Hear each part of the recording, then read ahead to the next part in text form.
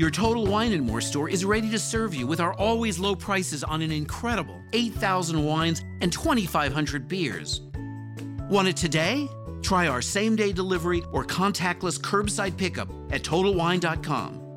Whether you're grabbing your favorite beer or pouring a glass to enjoy an evening on the deck, Total Wine & More has you covered. Visit any of our 12 stores in Northern Virginia. Your Total Wine & More store is ready to serve you with our always low prices on an incredible 8,000 wines and 2,500 beers. Want it today? Try our same-day delivery or contactless curbside pickup at TotalWine.com. Whether you're grabbing your favorite beer or pouring a glass to enjoy an evening on the deck, Total Wine & More has you covered. Visit any of our 12 stores in Northern Virginia. Welcome to the Indie Film Hustle Podcast, episode number 71. To be a screenwriter is to deal with an ongoing tug of war between breathtaking megalomania and an insecurity so deep that it takes years of therapy just for you to be able to say, "I'm a writer," out loud. Blake Schneider, Save the Cat. Broadcasting from the back alley in Hollywood, it's the Indie Film Hustle Podcast, where we show you how to survive and thrive as an indie filmmaker in the jungles of the film biz. And here's your host, Alex Ferrari. Welcome, my indie film hustlers, to another episode of the Indie Film Hustle Podcast. I am your humble host, Alex Ferrari. So today's show is sponsored by The $1 Million Screenplay by Paul Castro, the writer of August Rush.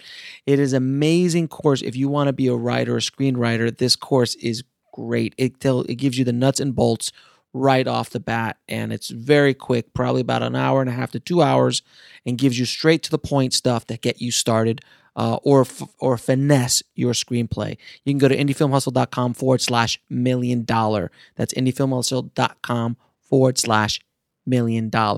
And he has a brand new course, which whether you're a screenwriter, a filmmaker, whatever you are in the business, this course is amazing. It's called The $1 Million Business of Screenwriting. But a lot of the stuff that he talks about in this course can translate into all aspects of filmmaking, from how to read a room, how to pitch a story in a room, to an agent, to a manager, to an investor, how to read a room, how to deal with agents, managers, just how the business works in a whole. And it is wonderful, man. Really, really great stuff.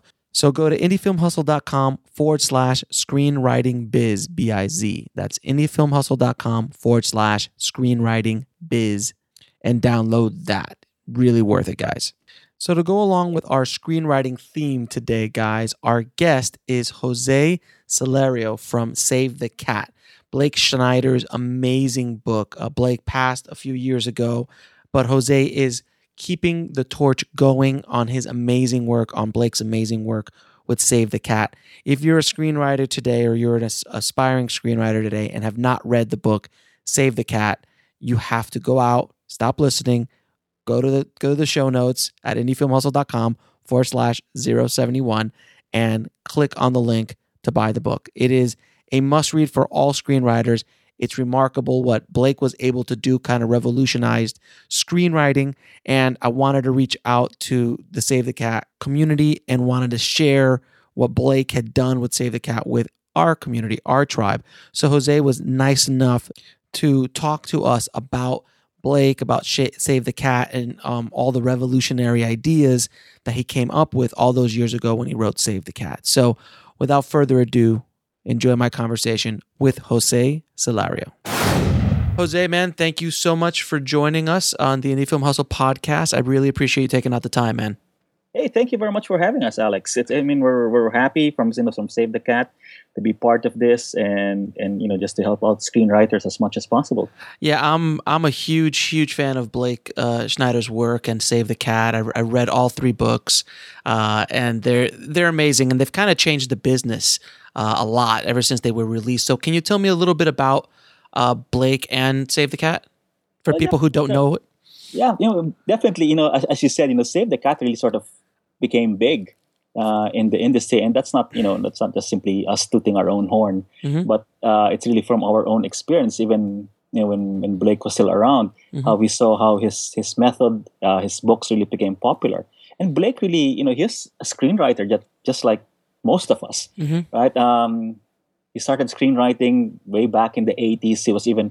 He started working for his dad in his dad's animation series, doing the voices for the kid in the show and all that. And he got into screenwriting way back in the 80s, and he sold several scripts throughout his career, something like I think 12 or 13 altogether. And then he had a couple that were made, which is Blank Check, and Stop or My Mom Will Shoot, which are kind of the more famous ones he did that came out. But I think from Blake, really, what he did with Save the Cat and how it evolved for him was that, just like everybody else in the industry, especially for writers, there are those ups and down moments. And as a writer, you're always, struggling to sort of break in. Right? Even though, and as he said this, even though you're in already, you kind of have to keep proving yourself over and over. Oh, it's what have you done? It's like Janet Jackson says, what have you done for me lately? Exactly. Right? And I think that kind of came from him. It's like knowing that struggle that he went through, he wanted to make sure that other writers following him sort of had it a little bit easier, if I can put it that way. And he found, he had his own method of developing structure. And it's funny because he had this little story, and I can't actually remember if it was in the book, wherein his introduction to structure was that he this was like early 90s or late 80s. He was telling me he went into one of these development meetings. He submitted a script. The producer was there, and then they started talking about the script. And the producer goes to him, "So what's your break, act 2 break?" And he was just, he says, kind of just started nodding his head and kind of just talking about the story more, right? But then after the meeting ended, when all the other producers moved out and all that, the one producer who's really with him throughout the project pulled him aside and said, "You don't know what the act 2 break is, right?" And kind of said, "Yeah, I have no idea what it was." So right. it sort of became his introduction into creating structure and him realizing that, in order to tell a good story, regardless of the story, we need structure. And again, so he developed his own system, which eventually became the Save the Cat method. And again, because it's from his own experience of wanting to help other writers later down the road, he just simply wanted to share it because it started working for him. And like you said, once he wrote Save the Cat, the first book, and it was published, and people really gravitated toward it, and it just exploded. Now, do you know where Save the Cat came from? The name? Well, the name "Save the Cat" itself is a term that he uses, and it's a simple way for your audience to like your main hero immediately. Perfect. Right? Yeah. So it's a "Save the Cat" literally comes from the term saving a cat. And what it is, it's you give your hero an action to do early on in the movie, in the script. That makes us say, "Oh, that's a nice guy. I like this person." Which will make me want to follow this person's journey for the rest of the movie. Which would be the opposite of that would be Kick the Dog, which would be my book. Kick the Dog. Yeah, How to be exactly. an evil person. And it's a great way to introduce a villain. Right. Anybody who kicks a dog is like, that guy's bad. So it's a perfect example. So that's where it comes from. Okay, great. So how did you get involved with Save the Cat? It's funny. I got involved with Save the Cat exactly the same way like everybody discovers Save the Cat, which is I read the book. I didn't know Blake, before the book came out. But when I read the book, and I tell this to all, people, all writers I work with, I'm a very lazy reader. Sorry to say it. The book, even it was as thick as Save the Cat. I mean, it's not really that thick. No, it's not. It's not a hard read. Yeah, it would usually, a book that thick would even take me something like a year to read.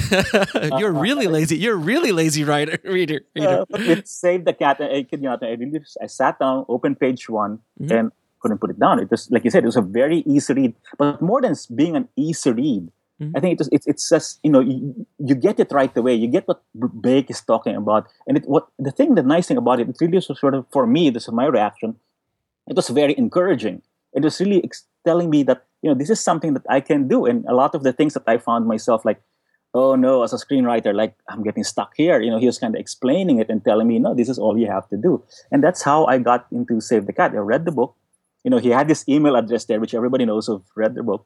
I wrote him, kind of just asking about other stuff and all that. And then one day he kind of, well, immediately, not one day, but immediately he kind of asked me saying, hey, I need help with a script that I need read, and if you can give me notes, maybe we can build something together. And luckily, you were at the right place at the right time, as they say. Exactly. The stars aligned for me, kind of, so that's how I got into Save the Cat. And that was like way back in 2006, 2007. God, So I can't believe that's way back. Yeah, exactly. So it's like 10 years now.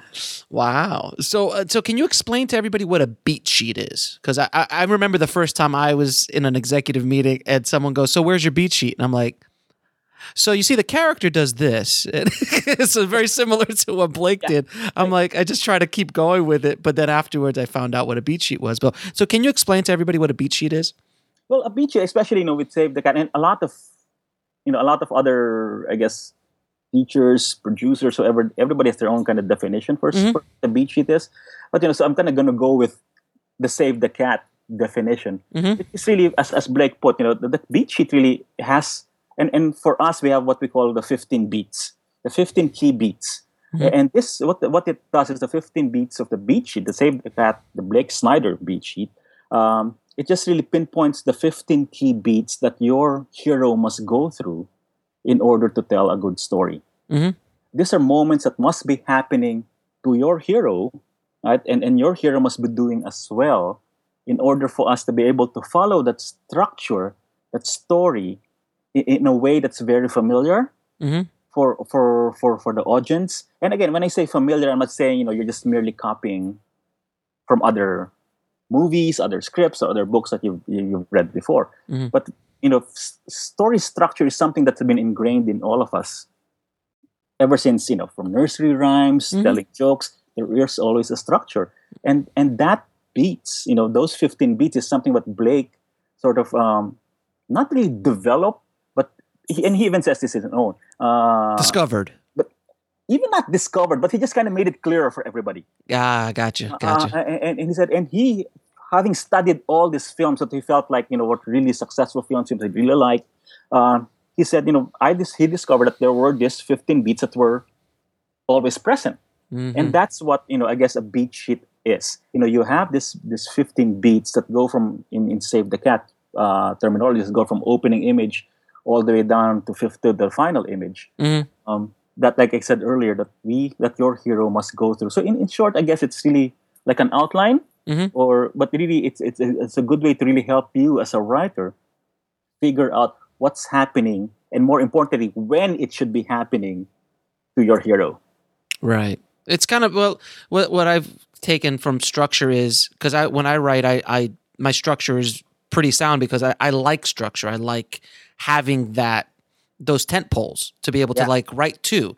So it's like, okay, from here to this point, this has to happen. So how I get to point A to point B is up to me as the writer, but I have a place to go. Without that structure, you're just kind of like meandering all over the place. Exactly. I think it's what you said, the nice term that you used was tent pole, which is exactly, what Blake also mentions, that I think a lot of times, and I say this all the time, it's like when I went to film school way back when, the screenwriting classes 101, the thing that I really always got was, okay, there's act 1, act 2, act 3. Yeah, right. Kind of like, that's very vague. Yeah. How do you fill it in? And that's what, the Save the Cat beat sheet of Blake does, is that at least in act 1, you know what should be happening in act 1, because right away you know which beats must be happening within that act and where, again, it's happening. Then same thing when you go to act 2 and act 3. Yeah, it's pretty amazing. There's a series on YouTube that has they take the Save the Cat method and they beat it out with movies. I don't know if it's wonderful to watch because you're like Back to the Future, E.T., Terminator, Titanic, and you just start watching them and they literally are beating it out. So they're like, here's this beat. This is when this happens in the movie. This is when this happens in the movie. And you just sit there and you use examples of it. Can you give us a few examples of films that use Save the Cat very, very well? Geez. The hours of them, I know, but just a couple of the big ones. Yeah, even that big one, well, like, some of the Oscar winners, like the King's Speech, Argo. I mean, very clear and strong beats. An Oscar-nominated one, which I really liked from 2 years ago, was Whiplash. Yeah, great film. Again, all the beats were there. But the nice thing about these movies where you kind of see is that you can go there, and I'm probably biased already by this time at this point, right? I've been done this for 10 years. That Right. I'm watching there, but still, right? I try to avoid saying, "Oh, there's a catalyst. Oh, there's the midpoint." Oh, It's rough. Look, I'll tell you, I've been in visual effects and post-production for a long time. And, it's tough for me to go to a movie sometimes. It's tough for me to kind of just let go. Yeah. And I just recently let go when I saw Star Wars. So I completely was not looking at anything technical. I was just on the ride. And it's for a film to do that to people like us that are really into it. I mean, that's a really good sign of the filmmaker who's been able to cut through all of our armor, if you will, of biases. Like, oh, that green screen didn't really look that great. Oh, that story point. Oh, that's the catalyst. Oh, that's the turning point. And I catch myself doing that all the time now with lesser movies. But like you said, the well-made ones really are those where you forget. It's there, but you don't see it. Exactly. Or you go back to it later and watch it on a second time, and then you'll analyze it maybe in a second or third screening of it. But the first time you just enjoy it, and it's coming, but you just you're in the story as you should be. Yeah, exactly. And those are they did their job well. And like you said, when we go back, then we start realizing, oh, that's why we like this part, because here it is. It was building up to the midpoint. It was going out to the all is lost and all that. Now, have you seen new Star Wars?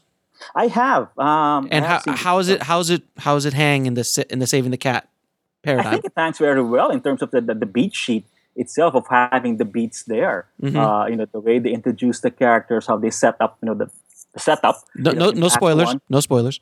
Yeah, no spoilers. I'll try to be very careful. Right? But even the big moment, the big all is lost moment. I think even I'm not going to say it here out loud. I think I know you what. I'm sure you know what I'm talking about. Of course. Right? So, even though we know specifics, we know that beat was there. Of course. Again, clear third act, right? We know what the third act is, and the beats are still there. So, yeah, I think I would love to say that, of course, J.J. Abrams and wrote Red Saved the Cat before. Yeah, right. Of course, before writing it. But I think great filmmakers, great writers, they just know. Yeah. Well, the thing is, if you look at all the big movies, the most successful movies, whether they be blockbusters or Oscar winners, generally they all follow the beat. They all follow the structure. Whether, and I think what Blake did so well with Save the Cat is that screenwriting is a complex scenario. It's not an easy way to write. It's much easier to write in many ways a novel, because you can meander and you can kind of just delve into the deepness of how the tree looks today. And you can't do that in the screenplay. It has to be very condensed, has to be very concise. Every word it has to have a meaning and move the story forward.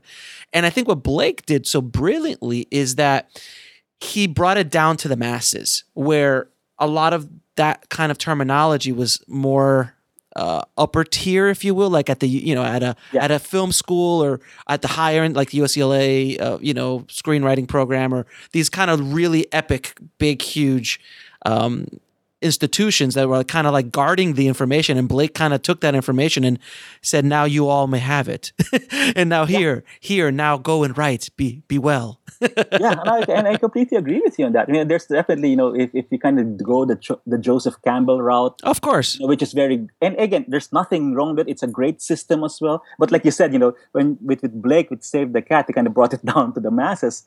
Those who weren't kind of more into mythological stuff, but just wanted to sort of just go straight into it. Well, I mean, what the writer's journey was, or what the hero's journey is, it works well, obviously, with Save the Cat. It's there, but it's different. It's a little bit not as simple. Like Save the Cat is as simple as you can get. Like if you're a screenwriter starting out, read Save the Cat, then go off and read everything else. But Save the Cat is a great base to start from, because, and that's again one of the reasons I wanted you guys on the show, because the book was so influential. And then you can go off and read 1,000,000 books on screenwriting. There's the nice thing about it also, it's that although Blake really wrote Save the Cat for writers, really more than anybody, for writers to help them move forward with their own writing when they feel like they're stuck. They can kind of go, but it's also a great way really to analyze movies. Oh God, yes. And kind of figure out why they're working. That's why he wrote that second book, right? The exactly. Save the Cat Goes to the Movies, right? Exactly. Which was great. It was a wonderful example to kind of go, and he just starts breaking down the movies, and you're just like, my God. I remember the first time I discovered, the first book I ever read was Sid Field's. That was when I was in. Now I'm going way back. This is like the 90s. So, and when I discovered that there was a structure, because he was the first one I ever heard any kind of structure. Yeah. And I was like, wait a minute, at 15 minutes this happens? And and then I just started going back to all my movies. I'm like, oh my God, and I thought I had cracked the code. It was so revolutionary to me. For someone who doesn't understand or doesn't know about it, it's so great. But again, what Save the Cat does so well is it simplifies it so beautifully. And I don't want to say it's like right by numbers, because there's a lot of creativity involved, but it gives you those tent poles that you can just make. It's a lot easier. You don't have to think about structure. You could just decorate the house. You don't have to worry about the foundation. Exactly. I think that's the best way to put it, because there is always, and I always talk about it, because there is, there are always those the detractors who kind of say it is a paint by numbers thing. Mm-hmm. And I think when people say that, they're not getting the whole picture, because we're just talking about structure.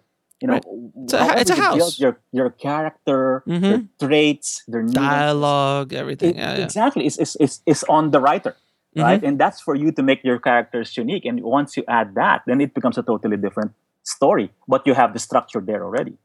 Yeah, absolutely. It's like I said before. It's like literally you could have a house with a complete foundation and structure done. Now, how that's decorated, it could be decorated a million different ways. Exactly. It's all depending on how the writer wants to go forward. So, a lot of screenwriters always hear about coverage, like, oh, we're going to get coverage, and I got bad coverage, or I got good coverage, and your script needs coverage from a studio or production company. Can you explain a little bit about coverage to those who don't know in the audience? Well, I think it's like you said, coverage really is more of like, you have the reader. Obviously, you have the higher ups who can't read all the scripts that go to their studios. Mm-hmm. So they need the Cliff Notes version, right? Of scripts that come in. And I think that's for me, that's kind of what coverage is. You have the readers who read it and they put their notes down on the script that they read, kind of going through structure, characters, dialogue, giving it its sort of and different studios will have different styles or different methods, but they have kind of a point system. Mm-hmm. And they grade it accordingly, and that's I think that's the simple way of just describing what coverage is. So that now that piece of paper, and hopefully for most it's a one pager, right? That goes now to the next junior executive. If it passes, because they might. Exactly, right. Yeah. It passes and goes to them. They read the script and they do their own version of the next higher up coverage. It goes to the next higher up guy. So that's I think that's the simple, like I said, a simple version of explaining what coverage is. It's really a cover letter, for the script, kind of just telling us what the script is, or telling the executive what the script is all about, and and how it meets certain criteria for them. Now, the thing is that as a screenwriter, and I've gone through the coverage process in the studio system, it's very frustrating, because sometimes you might not get the reader that's really gets it. And a lot of people have passed on Oscar winners, in coverage. Yeah. And it happens. And that's very frustrating a lot of times, because you're like, oh my God, I forgot. There's some legendary ones. I just don't remember any of them off the top of my head, but that got passes at certain studio. Well, Star Wars was passed everywhere. I mean, just the original Star Wars was like, what? Yeah. That's very true. And a lot of bigger producers kind of like, I don't think they didn't get it. They don't get it. So, and the script was like, oh, what's this giant monkey who's walking around with this guy, and he's his sister. What? No, forget. There's incest involved. This is horrible. So so it happens. True, like you said, it's some sort of involved in it, that your script gets to the right person at the right time. Yeah. Right, so that they that whoever the reader is, that they're reading it in the right frame of mind in order to get it and be and hopefully be objective enough while reading it. I think also one thing that I've learned in my journeys, and from talking to so many different screenwriters and producers and executives, is that at a certain point, you have to, even if they might pass on it, you have to write something so good that even they go, I don't get it, but man, this is really well written. And there's a lot of that. Like, this is not going to be made into a movie, but you're a good writer. And I think that's what writers should do as best they can, is try to make the best thing. As Steve Martin says, be so good that they can't ignore you. Yeah, and I completely agree with that. And this is what I always tell writers, especially those who say, okay, what's the secret to sort of breaking in? Mm-hmm. Right? And I think there really isn't a secret. The secret is you come up with a really great script, a really well-written script. Oddly enough. Yeah, and because and I truly believe this because I've heard it from a lot of executives, from producers themselves, and they say, the industry really is, they're wanting for the next great script, right? So the moment you have a great script that goes out, it's gonna catch fire, Mm-hmm. right? And it's gonna spread, on its own, just because of, once somebody says there's a great script out there, everybody starts looking for it. And I think that's really sort of the secret to this breaking in. But you have to do, again, your homework. You have to show them, like you were saying earlier, right? That as a writer, you have to show these people, the readers, the producers, Mm-hmm. that you know how to write the story. Mm-hmm. You know what it takes to be able to be a good storyteller. Yeah, I know a lot of writers who put in a script and they said, this is not going to work for us, but I want to hire you for another job because you can write. Yeah. And that happens all the time. And I know a lot of screenwriters who make a living never being produced. Yeah. They just keep optioning, or they're working, or they're script doctoring, and they've never had a single credit to their name. Yeah. But they've made millions doing this behind the scenes. There's many guys who do this in Hollywood. Yeah, many. And there are even a lot of those who not just option out, their scripts, even though the script doesn't get made, but they get hired to rewrite again, other scripts again without being credited for it, and and that's a great job to have. To a certain, I guess after you've made your first 2 or 3 million doing that, at a certain point you just want to go, I wouldn't mind getting something made. Yeah. But I wish I had these problems. I don't know about you, Jose, but I wish I had that. Like, I've already made my 3 million this year, so I really would, Then I can just play around. Let me just play around. Let's just follow the passion project and finally make that passion project. I've been watching about that one-legged hooker in New York, the Puerto Rican hooker who really wants to dance, but she only has one leg. It's a Sundance winner, I can tell you. As long as she has a heart of gold. She has a heart of gold. I know. I tell you, every time I always tell people that story. They're like, "Okay, you want to get into Sundance? Make a movie about a handicapped, one-legged Puerto Rican hooker with a heart of gold who really wants to dance, but is beaten by her drunken father, who also happens to be a transgender." I'm just saying that alone would win Sundance every year, guaranteed. But you have to follow the 15 beats. If not, it doesn't work. Exactly. If not, it doesn't work at all. So, a lot of also with screenwriters, a lot of emphasis is put on the log line, and I know you guys talk a lot about log lines. Can you give a little bit of advice on how to construct a really great log line and explain what a log line is to people who don't know? Well, I think a log line can be. I'll be honest with you. A log line for me is always the trickiest thing to write. It's rough. And I always tell this to writers. Blake talks about it in the book, in the Save the Cat, that his process was, write the log line. One of the first things he did was write the log line, right, before beating it out. And that's great because it gives you a good idea of what your story is. Mm-hmm.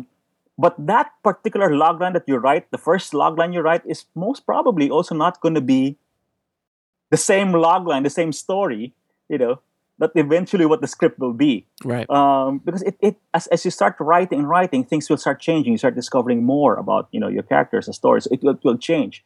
So there is a log line that I think it's great to have early on to keep you sort of on track as to what you think your story is, or what you envision it to be.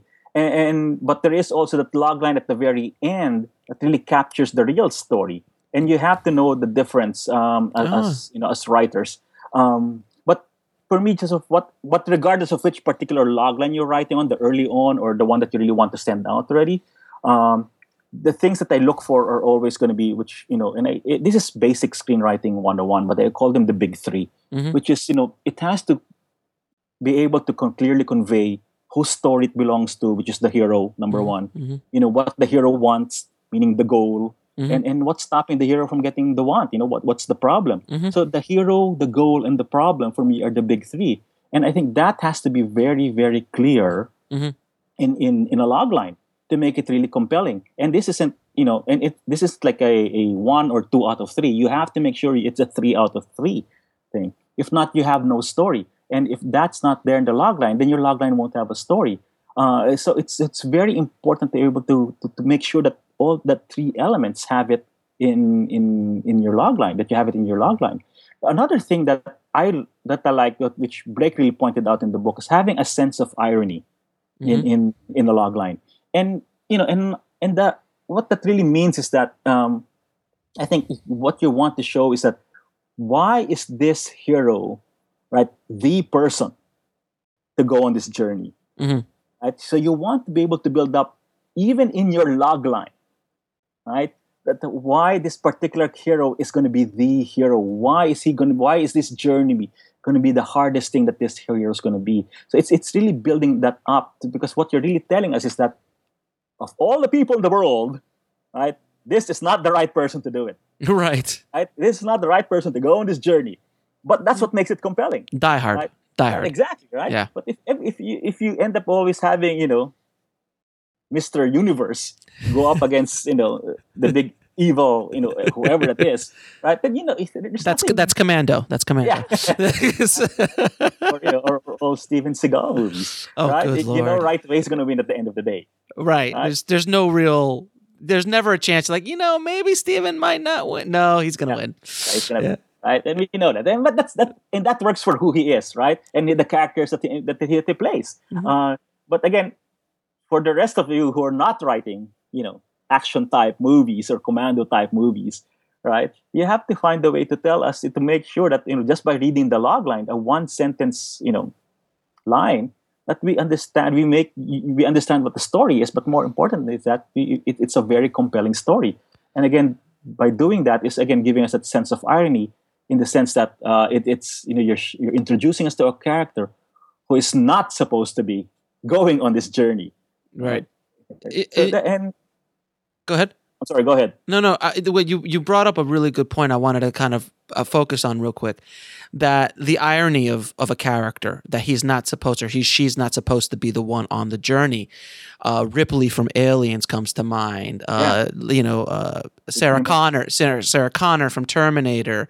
Die Hard, John McClane.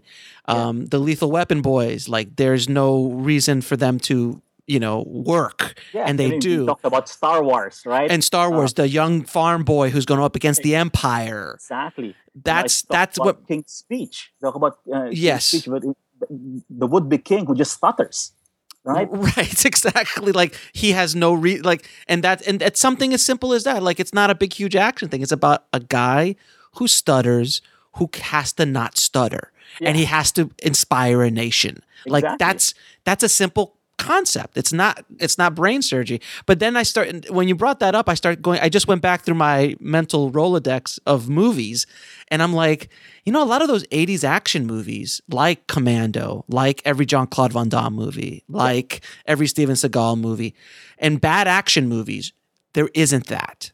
A bad action movie, and don't get me, I love all those movies because I was young when I saw them and I love them. And there's character and charismatic things about Arnold and about Sylvester Stallone and all those things in those certain kind of movies.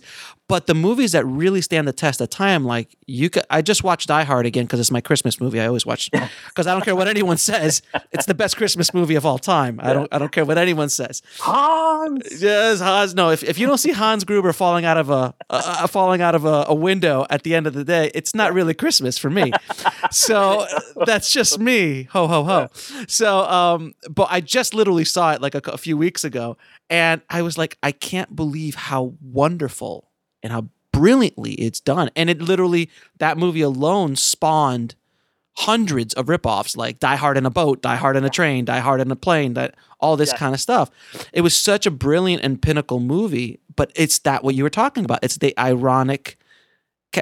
irony of that character who has no business doing that. Predator is another one. Like, even though Arnold and this entire team are big muscle bound, but they're up against something they have no business, they can't beat. And that's what makes a good, really, really good, compelling story. And I think that's where a lot of writers, especially of bad action movies, really can learn something from. Please. And I think that's, Die Hard is a great example because, in the 80s, we were used to seeing all the Schwarzenegger movies. Right. The Rambo, Stallone movies. They're all like this muscle bound, really, and suddenly we get introduced to John McClane, and it's not really that toned of he's a normal dude. He's a normal dude. He's a normal dude. Down on his luck, and he's about to get a divorce. Right, he's trying to be with his wife to stay together. He's a New Yorker in L.A., which, trust me, I understand. Yeah, so what's cracking, So he's this totally different guy who gets thrown into, in a bigger than life scenario. Yeah, absolutely. And then the brilliance of the barefoot and the bleeding and it's just so brilliantly crafted. I don't know. I forgot the name of the screenwriter of that one. But it's so brilliantly crafted, so brilliantly directed, and it holds. Even though it's 80s and you could, it's so fun to watch because of, all the 80s stuff in it. Yeah. But it's so brilliant. RoboCop, another one of those, like absolutely brilliant. Like there's no reason for that hero to be able to do what he does.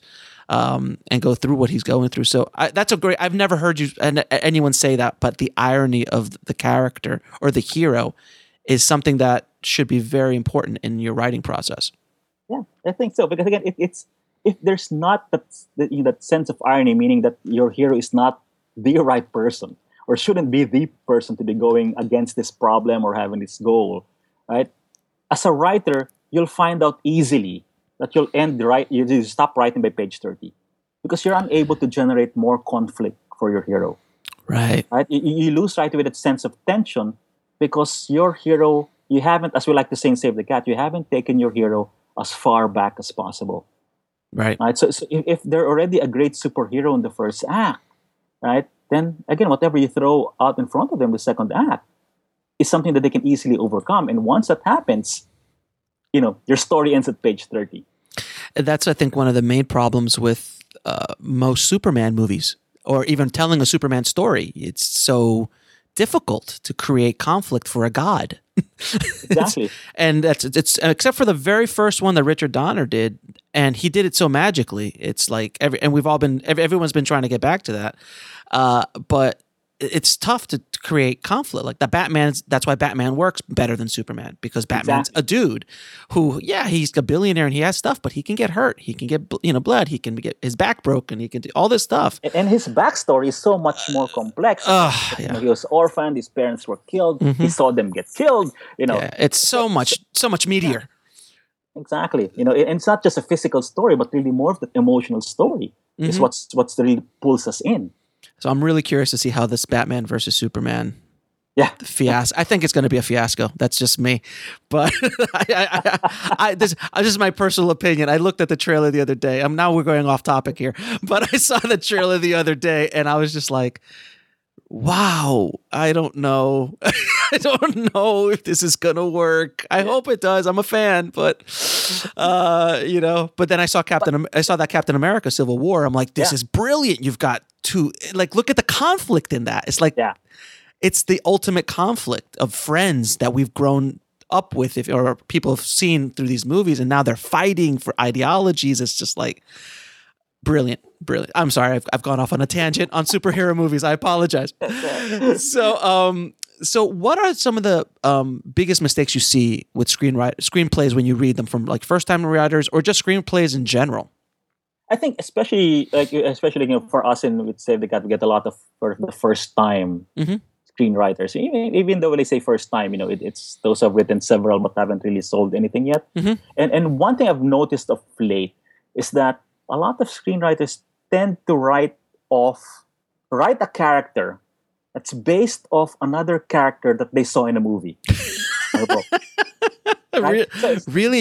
Are you still seeing a lot of that? Yeah, it is. And it's like we were talking about Die Hard, right? Right. Oh God. Die Hard came out. There's Die Hard in a plane, Die Hard in a train, Die Hard in a ship. Sudden Impact. Don't forget that one. Jean-Claude Van Damme. Die Hard in a ice rink. So there's a lot of I think a lot of people kind of do that still. I want to make the next Taken. I want to make the Oh next. God, there was after Taken came out, there must have been 1,000 Taken scripts made. Yeah, right. Or after Bridesmaids came out, I want to make the next Bridesmaid, or The Hangover, right? After Hangover came out, I want to make the next Hangover. So they're writing characters, they're writing stories based off other characters that we've seen already, or that they simply know from watching, right? From the film. It's not characters that they really know in real life. Right. And I think that's one big mistake screenwriters, especially the newer ones, do nowadays, is that they start writing off characters that, this is what John McClane would do. But again, you're not writing John McClane anymore, and you have to find in your own writing. Again, we mentioned this earlier, coming up with your own voice. What makes you unique as a writer. You have to be able to find what makes your characters unique as well, and that's really by writing characters based off people in real life, right? That crazy aunt that you have, or absolutely, right? Or the old buddy you had from high school who's now just, whether he's truly successful but in a bad marriage. But there are a lot of things that you can pull out of real people who surround us daily, right? And I think that makes it more interesting, because now we start seeing people who we know, can be a little bit more complex, who may not necessarily go left when we think everybody's going left. What makes them different, right? And I think that's something that newer writers need to learn more, is how to build better characters. I think also what you're saying is advice for every aspect of filmmaking, in the sense of, be yourself and stop trying to be someone else, whether that be a writer, whether that be a director. Like, I'm going to be the next Quentin Tarantino. I'm like, no, you're not. You can't be, because there's only one Quentin Tarantino. There's only one Scorsese. There's only one Shane Black. I mean, how many people try to rip off Shane Black after Lethal Weapon and after, everyone tried to write like Shane. Yeah. When he was making, in the olden days, when everyone was making $2 million a spec script, sales that don't happen nowadays. But if you just be true to your vote, because if you notice, all of those guys are original.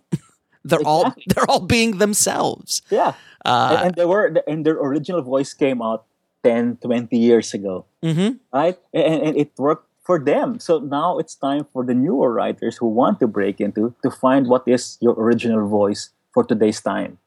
Right, because things that worked 20 years ago will not work today. Yeah. And that's a huge, and that's when screenwriting and in filmmaking is a general statement. A lot of people keep going at it from that point of view of like, I'm going to do what Shane Black. I'm like, no. Yeah. It's a different place, different world today. So I think, if I may, yes, please. Have time, but another, I think, common mistake that newer writers have nowadays, is just simply overwriting. Especially when it comes to the description and the action part of it may not necessarily be an action movie, but when they start describing the action that's going on, they describe it to to the most minute detail, right? Or they write it like a novelist. Yeah, exactly. Or even trying to describe a character, they over describe it. And I think what this does is, especially for me, as when I'm reading it, it takes away a sense of creativity on my end. Because now you're making me think very specifically of an action, of a person. And that, in a way, kind of takes away from the read. Because now my mind is, again, and this is something writers have to realize, is that your first audience is not the person who buys the movie ticket. Right? Your first audience is the reader, right? And you have to know that, they don't have the benefit of music. They don't have the benefit of actual faces of actors that they can follow. So reading a page is a little bit harder. They have to work a little bit harder in order to follow the story. So don't overdo it, right? By putting in too much detail, by making it too specific, that that the reader themselves start losing that ability to build the world on their own and get more into it. I think if as readers, if we're given that opportunity to build the world a little bit on our own as we're reading the story, then it becomes more interesting. It becomes more exciting. The other day I was reading a script that was sent to me by a professional writer, like a real, with credits, with everything for a project. And when I read it, I had been reading so many bad scripts that when I read this one, I was like, oh, this is what a writer's like. It was so brilliant. Yeah. The structure was spot on. Every word was like, and I was analyzing it as I was reading it because I was just so taken by, like, oh, okay, so he condensed everything right. He didn't overwrite everything. He left it open for your interpretation, but yet gave you just enough. There's that fine balance when you're writing like that, and it was just so wonderful to read. It was a joy to read as opposed to reading, 98% of scripts written. Yeah. which is rough.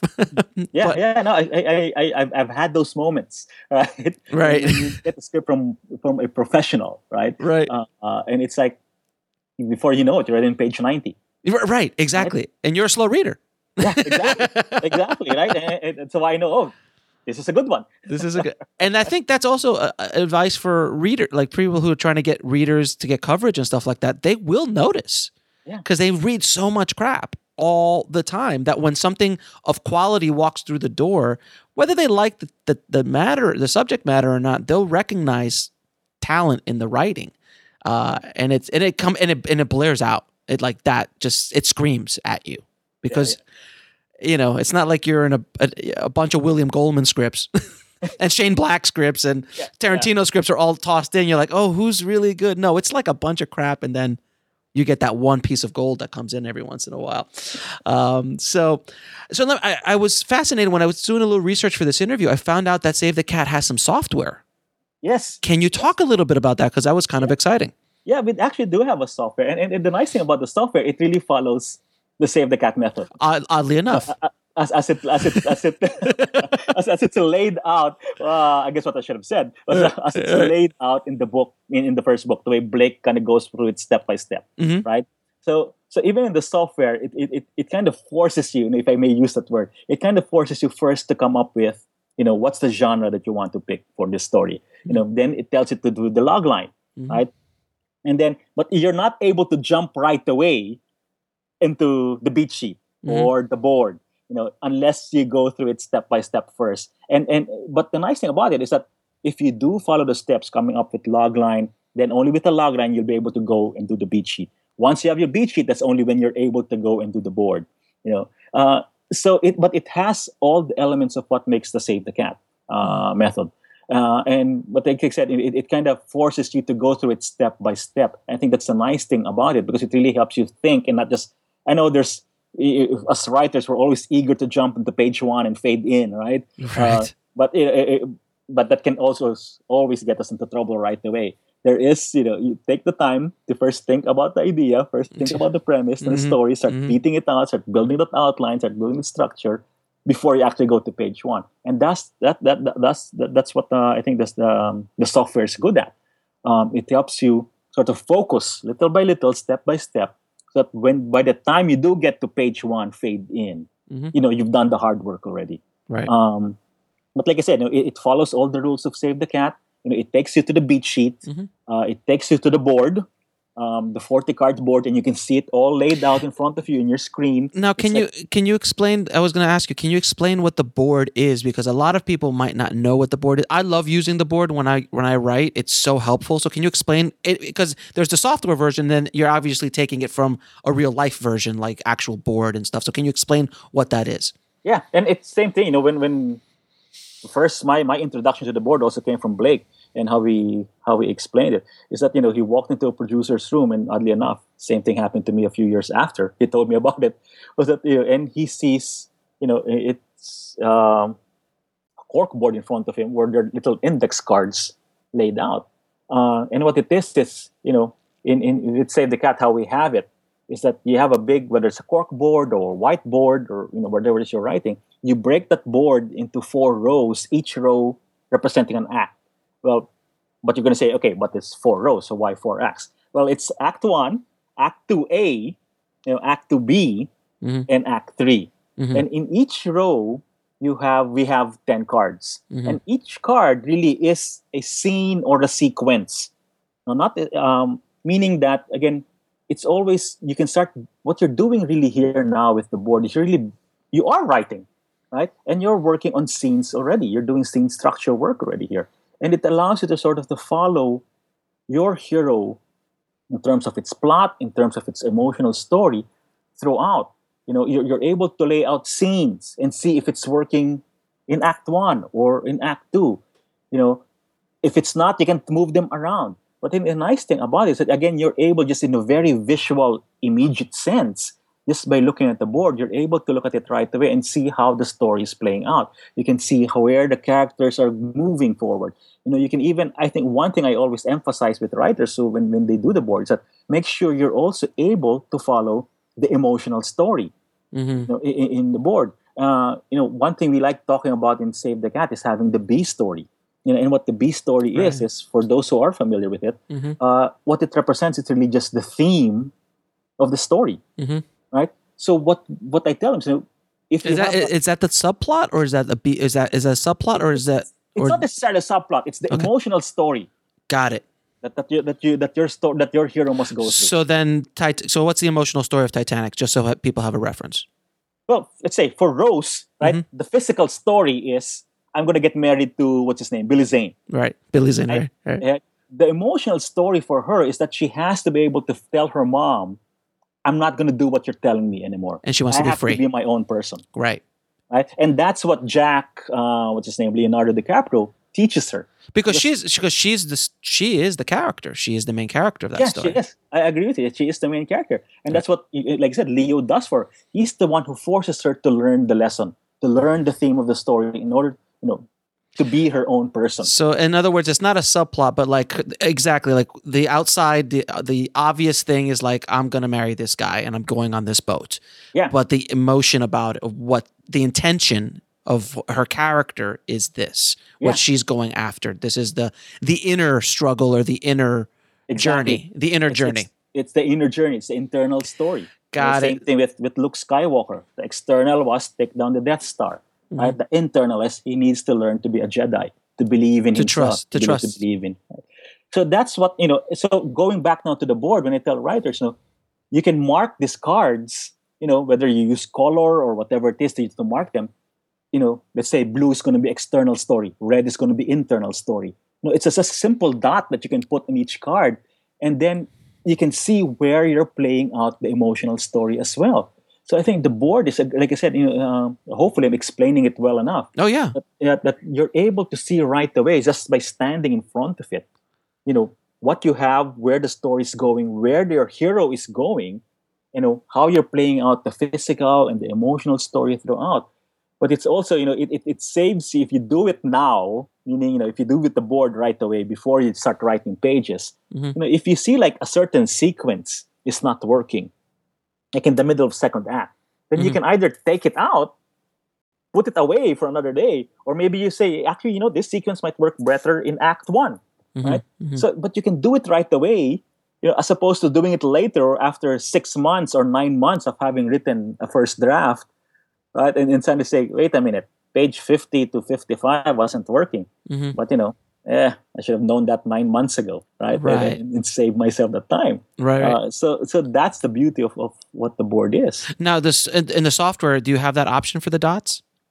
Yes, you do. Oh, actually, great. The software you do. There's a little, I can't get to all of that. We won't have time, but there are little places where you can assign color to it. Perfect. It sounds wonderful. And it's just a simple thing, but even assigning color to characters, I think it's a wonderful little trick. If let's say green is going to be my villain, right? But if you're looking at your board and your entire second row has no green in it, then you're in trouble because you don't have a villain in it, and the villain is the source of conflict. That would be the first Twilight movie. Yeah, one of the worst films I've ever seen. I don't care what anyone says. It was horrendous. The villain shows up 20 minutes. I don't care spoiling it. 20 minutes at the end. I'm like, are you kidding me? Are you kidding? The first hour and 20 minutes is just of them pining for each other. It was horrendous.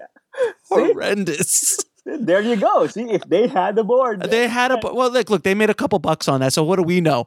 But but it's definitely not being studied my screenwriters around the world for their structure, story, narrative, character, or directing. But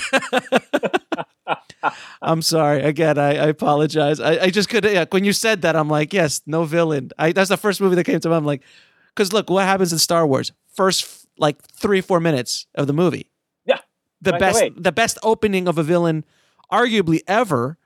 And everybody, and that was a wonderful thing about that film is that I've probably seen every interview with George Lucas ever about that movie, about Star Wars, and he said that no matter where you were in the world, even if you had no idea who Darth Vader was, you knew, and you didn't speak English, you knew that was the bad guy. Yeah, that's the brilliance and the universal appeal of those movies is like you knew, and they did that thing with Kylo Ren as well. That the way they designed his mask and it was all very strategic to portray a villain instantly.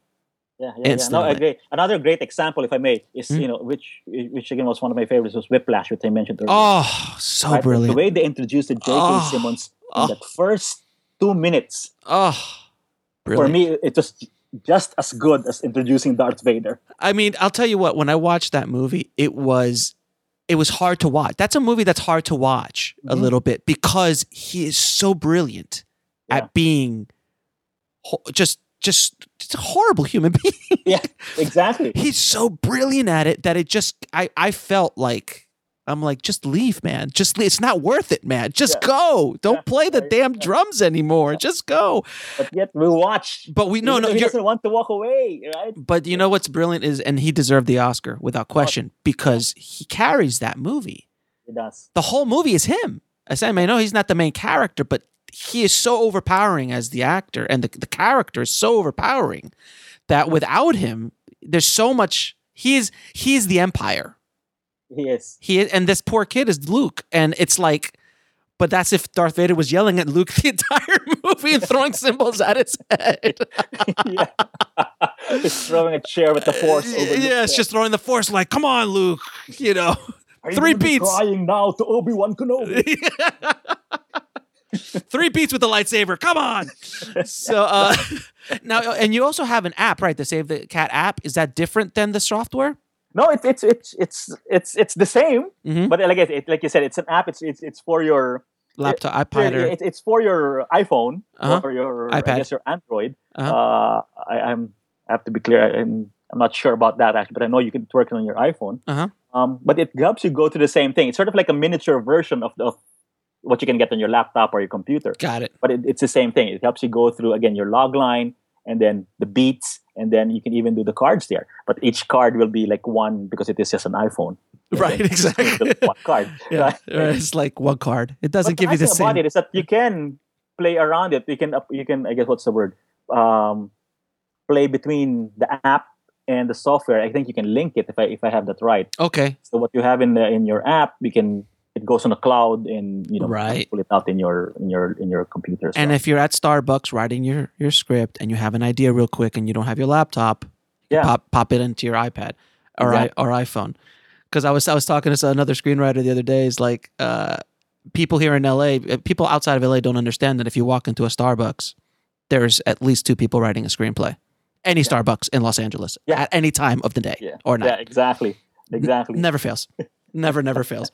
So now comes to the part of the show that is the toughest questions I ask all my guests. So are you ready, sir? All right, I hope so. Okay. What is the lesson that took you the longest to learn, whether that be in the film business or in life in general? You know what? This for me, it's the discipline of writing. Mm-hmm. That was for me personally. I think it's something also that a lot of writers struggle with. Mm-hmm. It is especially those who want to make writing their career or their job. It's tough, right? Man. That white page is a mountain. Yeah, but it is really just simply finding the time, day in and day out, to say I'm going to write, whether it's just for 10 minutes, 30 minutes, 1 hour, or a page a day. Because it's so easy to get caught up with, especially like I said, for the newer ones, right? Especially those who have a day job, right? you can easily get caught up with other things, and before you know it, it's a week has passed. You haven't written a single page. Before you know it, it's 2 months already. Right? You haven't written 10 pages. So it's not necessarily a lesson, right? But it is being able to discipline yourself and say that I will be writing today. And again, for me, it's you have to put a goal, a daily goal that is attainable for you. So I know other writers who do like a page a day. I know someone who does 6 pages a day, which is tough. I tried doing 6 pages a day. Ooh, it's rough. It's tough. It sounds a lot easier than 6. No. But it is. But once you're doing it, like, it's tough. Yeah. Right? But you have to find a system that works for you, that makes it, like I said, attainable each and every day. So whether you go by page count or by minute count, you have to do it. And if it means having to wake up a little earlier, or or tell your kids at the end of the day, sorry, daddy's playing right now on his own. Yes, exactly. I mean, you have to do it. And I think, if anything, it's just that you have to keep writing. If you want to really be a good writer, and I tell this to all writers, really, you just have to write. It's not just writing, but also reading scripts. Not necessarily just watching movies. Yes, watching movies is nice, but read scripts as well. And you have to find a way to put that into your schedule as well. Yeah, I think that's really the best lesson for one to become a not just a good writer, but to be really a working writer. If I may quote Woody Allen, 90% of success is just showing up. Very true. It's true, that consistency of showing up every day and doing the work, even if it's 5 minutes, even if it's 10 minutes, but it's that everyday thing. And that's what people get hard. Like if you can get into that routine of just doing it every day, little by little. And trust me, I know, even Academy Award winning writers have problems. Yeah. Writing, like they're just like, oh God, I gotta go and write. Yeah. It's like it's writing is one of the most laborious processes on the planet, and it's one of the most underappreciated parts of the industry, without question. Because without a great script, there is no movies, and it is rough. So that's a great piece of advice. Now, what are your top 3 favorite films of all time? Oh man, I think this is even the tougher question. Yes, right? yes. Just pick 3. All right. One would be, I think, the safe answer. But I really loved it. And it's one of those movies I keep watching over and over again. It's Shawshank Redemption. Of course. Right? It's one of my top 3 as well. Twilight, obviously, too, but no, I'm joking. No, Shawshank. A close second. A close second was Twilight. No, Shawshank is amazing. It's amazing. It's honestly, to me, it's as perfect of a movie as you can get for me, because it's my generation's Godfather. True. Very, very, very true. I think same with me. It's funny. The reason why I love it so much is because it kind of breaks so many rules, but it all works. Yep. Right? It's all like, whose story is it? Red? Is it Andy's? Right? But you're going to go there at the end of the movie. You're just like, who cares? So I was going to say, like, whose story? And like, now when you ask me that, I'm like, whose story is it? Is it Andy's? Is it Red's? Yeah. Right? But I think it's Red's, maybe, because he's the narrator. It's Red's. Because he's you look at it in terms of, and again, for me, it's always like, who had the biggest change, right? And it's Red. Yeah, who had the biggest change. Red is story. Although you would think a lot of the action being instigated was being instigated by Andy. But right? Andy didn't make that large of a change. Not as big as he was just doing what he does. Yeah, exactly. But Red, from the moment you see, and you actually see them in different tent poles of the movie, when that whole interview with the board, the parole board, how he changes, and you can literally, he really lays it out for you. Frank Darabont does, and it's absolutely brilliant. And another one of his movies, Green Mile, I love Green Mile. Mm-hmm. So go ahead. Sorry, but Shawshank, again, I think that's number 1 for me. Yeah. Another one, I guess, again, there's no really order. Of course. One of the most perfect scripts I've read, and the movie as well came out really, really nicely, was Little Miss Sunshine. Oh, it's such a brilliant movie. It's such a brilliant movie. Right? I tell you, reading, and I tell this to all writers, when I read that script, I said it was as perfect as I could get reading a script. Yeah, right? It's tight. It's a tight script. It's tight, and you're following all these characters. Again, one of those that Michael Arndt did a great job is building all these characters. We get to know all the characters right away in the first 10 minutes. We're following all their stories, and it's great. And it's one of those, again, my way of gauging, like if it's a favorite of mine, if when you're just surfing the TV, you can do nothing, then if you happen to see it, then you stop. Yeah, absolutely. Even though you've seen it 50 times already before. Right. It's one of those. Little Miss Sunshine. And then the other one, a smaller movie that I really, really, really loved as well, was Billy Elliot. Oh yeah, I love Billy Elliot. I remember Billy Elliot. That was a really sweet film. Yeah. And I think maybe just happened to be the time of me when I had my first child, when it first came out. So the whole father-son thing was, You secretly want to dance. I understand. But again, I loved, how they played out, how a kid's journey of him simply wanting to dance played against the backdrop of what's happening in his dad's world, with the coal miners striking and having that bigger theme out there, but yet their theme really was just the same. I think it just and makes you laugh, it makes you cry. It's what the movie should be. That's a great list. Yeah, so that's kind of my top 3, I think, for now. For now, yeah, that's 2016. If you ask me this tomorrow, it may change. Of course.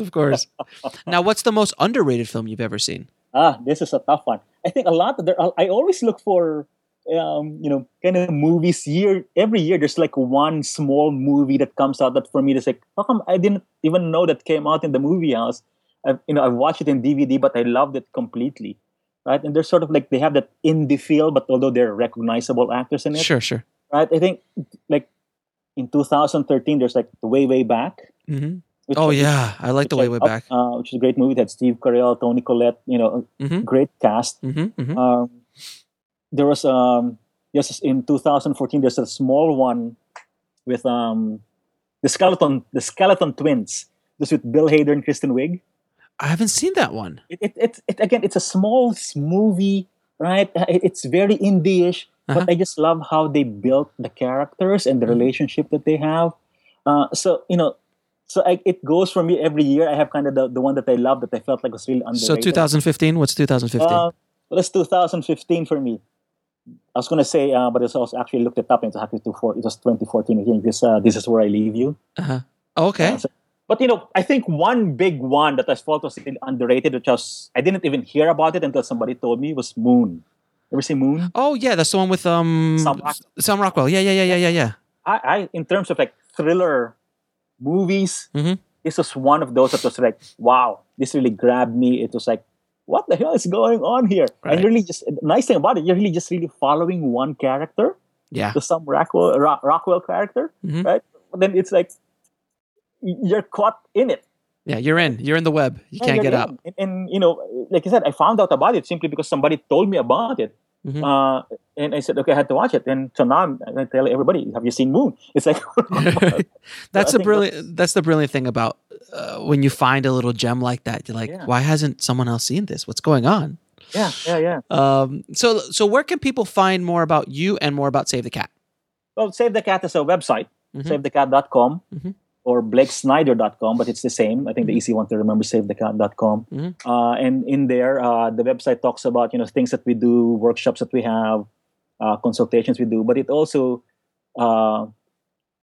we also bring out beat sheets of movies that have come out, which is always a great resource for writers. Yeah, you have some new ones now too of some of the most recent movies. Yeah. And we have people who contribute into it. So that's kind of the best way to keep up with Save the Cat. And again, like I said, it's an ongoing thing. It's a way of keeping Blake's method and alive and updated all the time. Fantastic. Well, Jose, man, thank you so much. It's been a pleasure talking to you today. I hope you had fun. All right, thank you very much for having us, Alex. I appreciate it. Seriously, guys, if you've not read this book, you've got to go out and get it. Save the Cat. It is an awesome, awesome book. It's just, Blake wrote it so wonderfully, and it really opens up your eyes to a lot of different avenues of what it takes to be a screenwriter and how to tell a story. And his method is pretty amazing how it matches up in the world of movies today. And in the actual blog post or the show notes at indiefilmhustle.com/071, I put a couple of videos of how Blake's method measures up to certain movies, and they actually go through scene by scene of these very famous Hollywood movies, and you can see where all of his points line up perfectly. It's quite remarkable to watch, so definitely check that out. Now, guys, again, if you want to be part of the Indie Film Hustle tribe and community, that's what we're really about. We're trying to connect not only you guys to me, but you guys to each other, and create a community where we can share knowledge, share information, and share resources to get our movies made. And I've kind of put together a hub for everybody to go to and talk and communicate and exchange information and so on.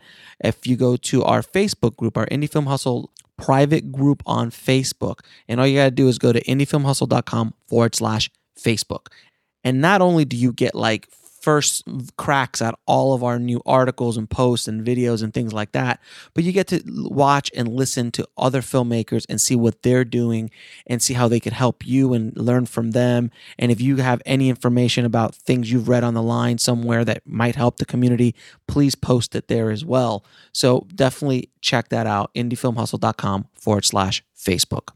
And as always, please go to filmmakingpodcast.com and leave us an honest review of the show. It really helps the show out a lot, and it helps us get the word out on what we're trying to do with Indie Film Hustle. So thank you guys so much for all the amazing emails and messages I get from you guys. It really keeps me going. It really helps me on those tough days where I don't want to get up and don't want to do a new podcast, but I love doing this for you guys, and I love helping you guys out as much as I can.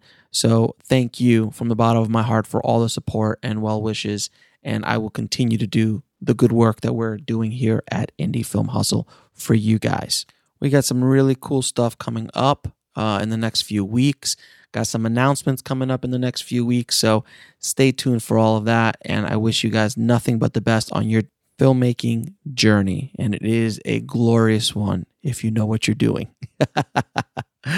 Thank you guys. I'll see you soon. Keep that hustle flowing, keep that dream alive, and I'll talk to you soon. Thanks for listening to the Indie Film Hustle podcast at indiefilmhustle.com. That's INDIEFILMHUSTLE.com. Your Total Wine & More store is ready to serve you with our always low prices on an incredible 8,000 wines and 2,500 beers. Want it today? Try our same-day delivery or contactless curbside pickup at TotalWine.com. Whether you're grabbing your favorite beer or pouring a glass to enjoy an evening on the deck, Total Wine & More has you covered. Visit any of our 12 stores in Northern Virginia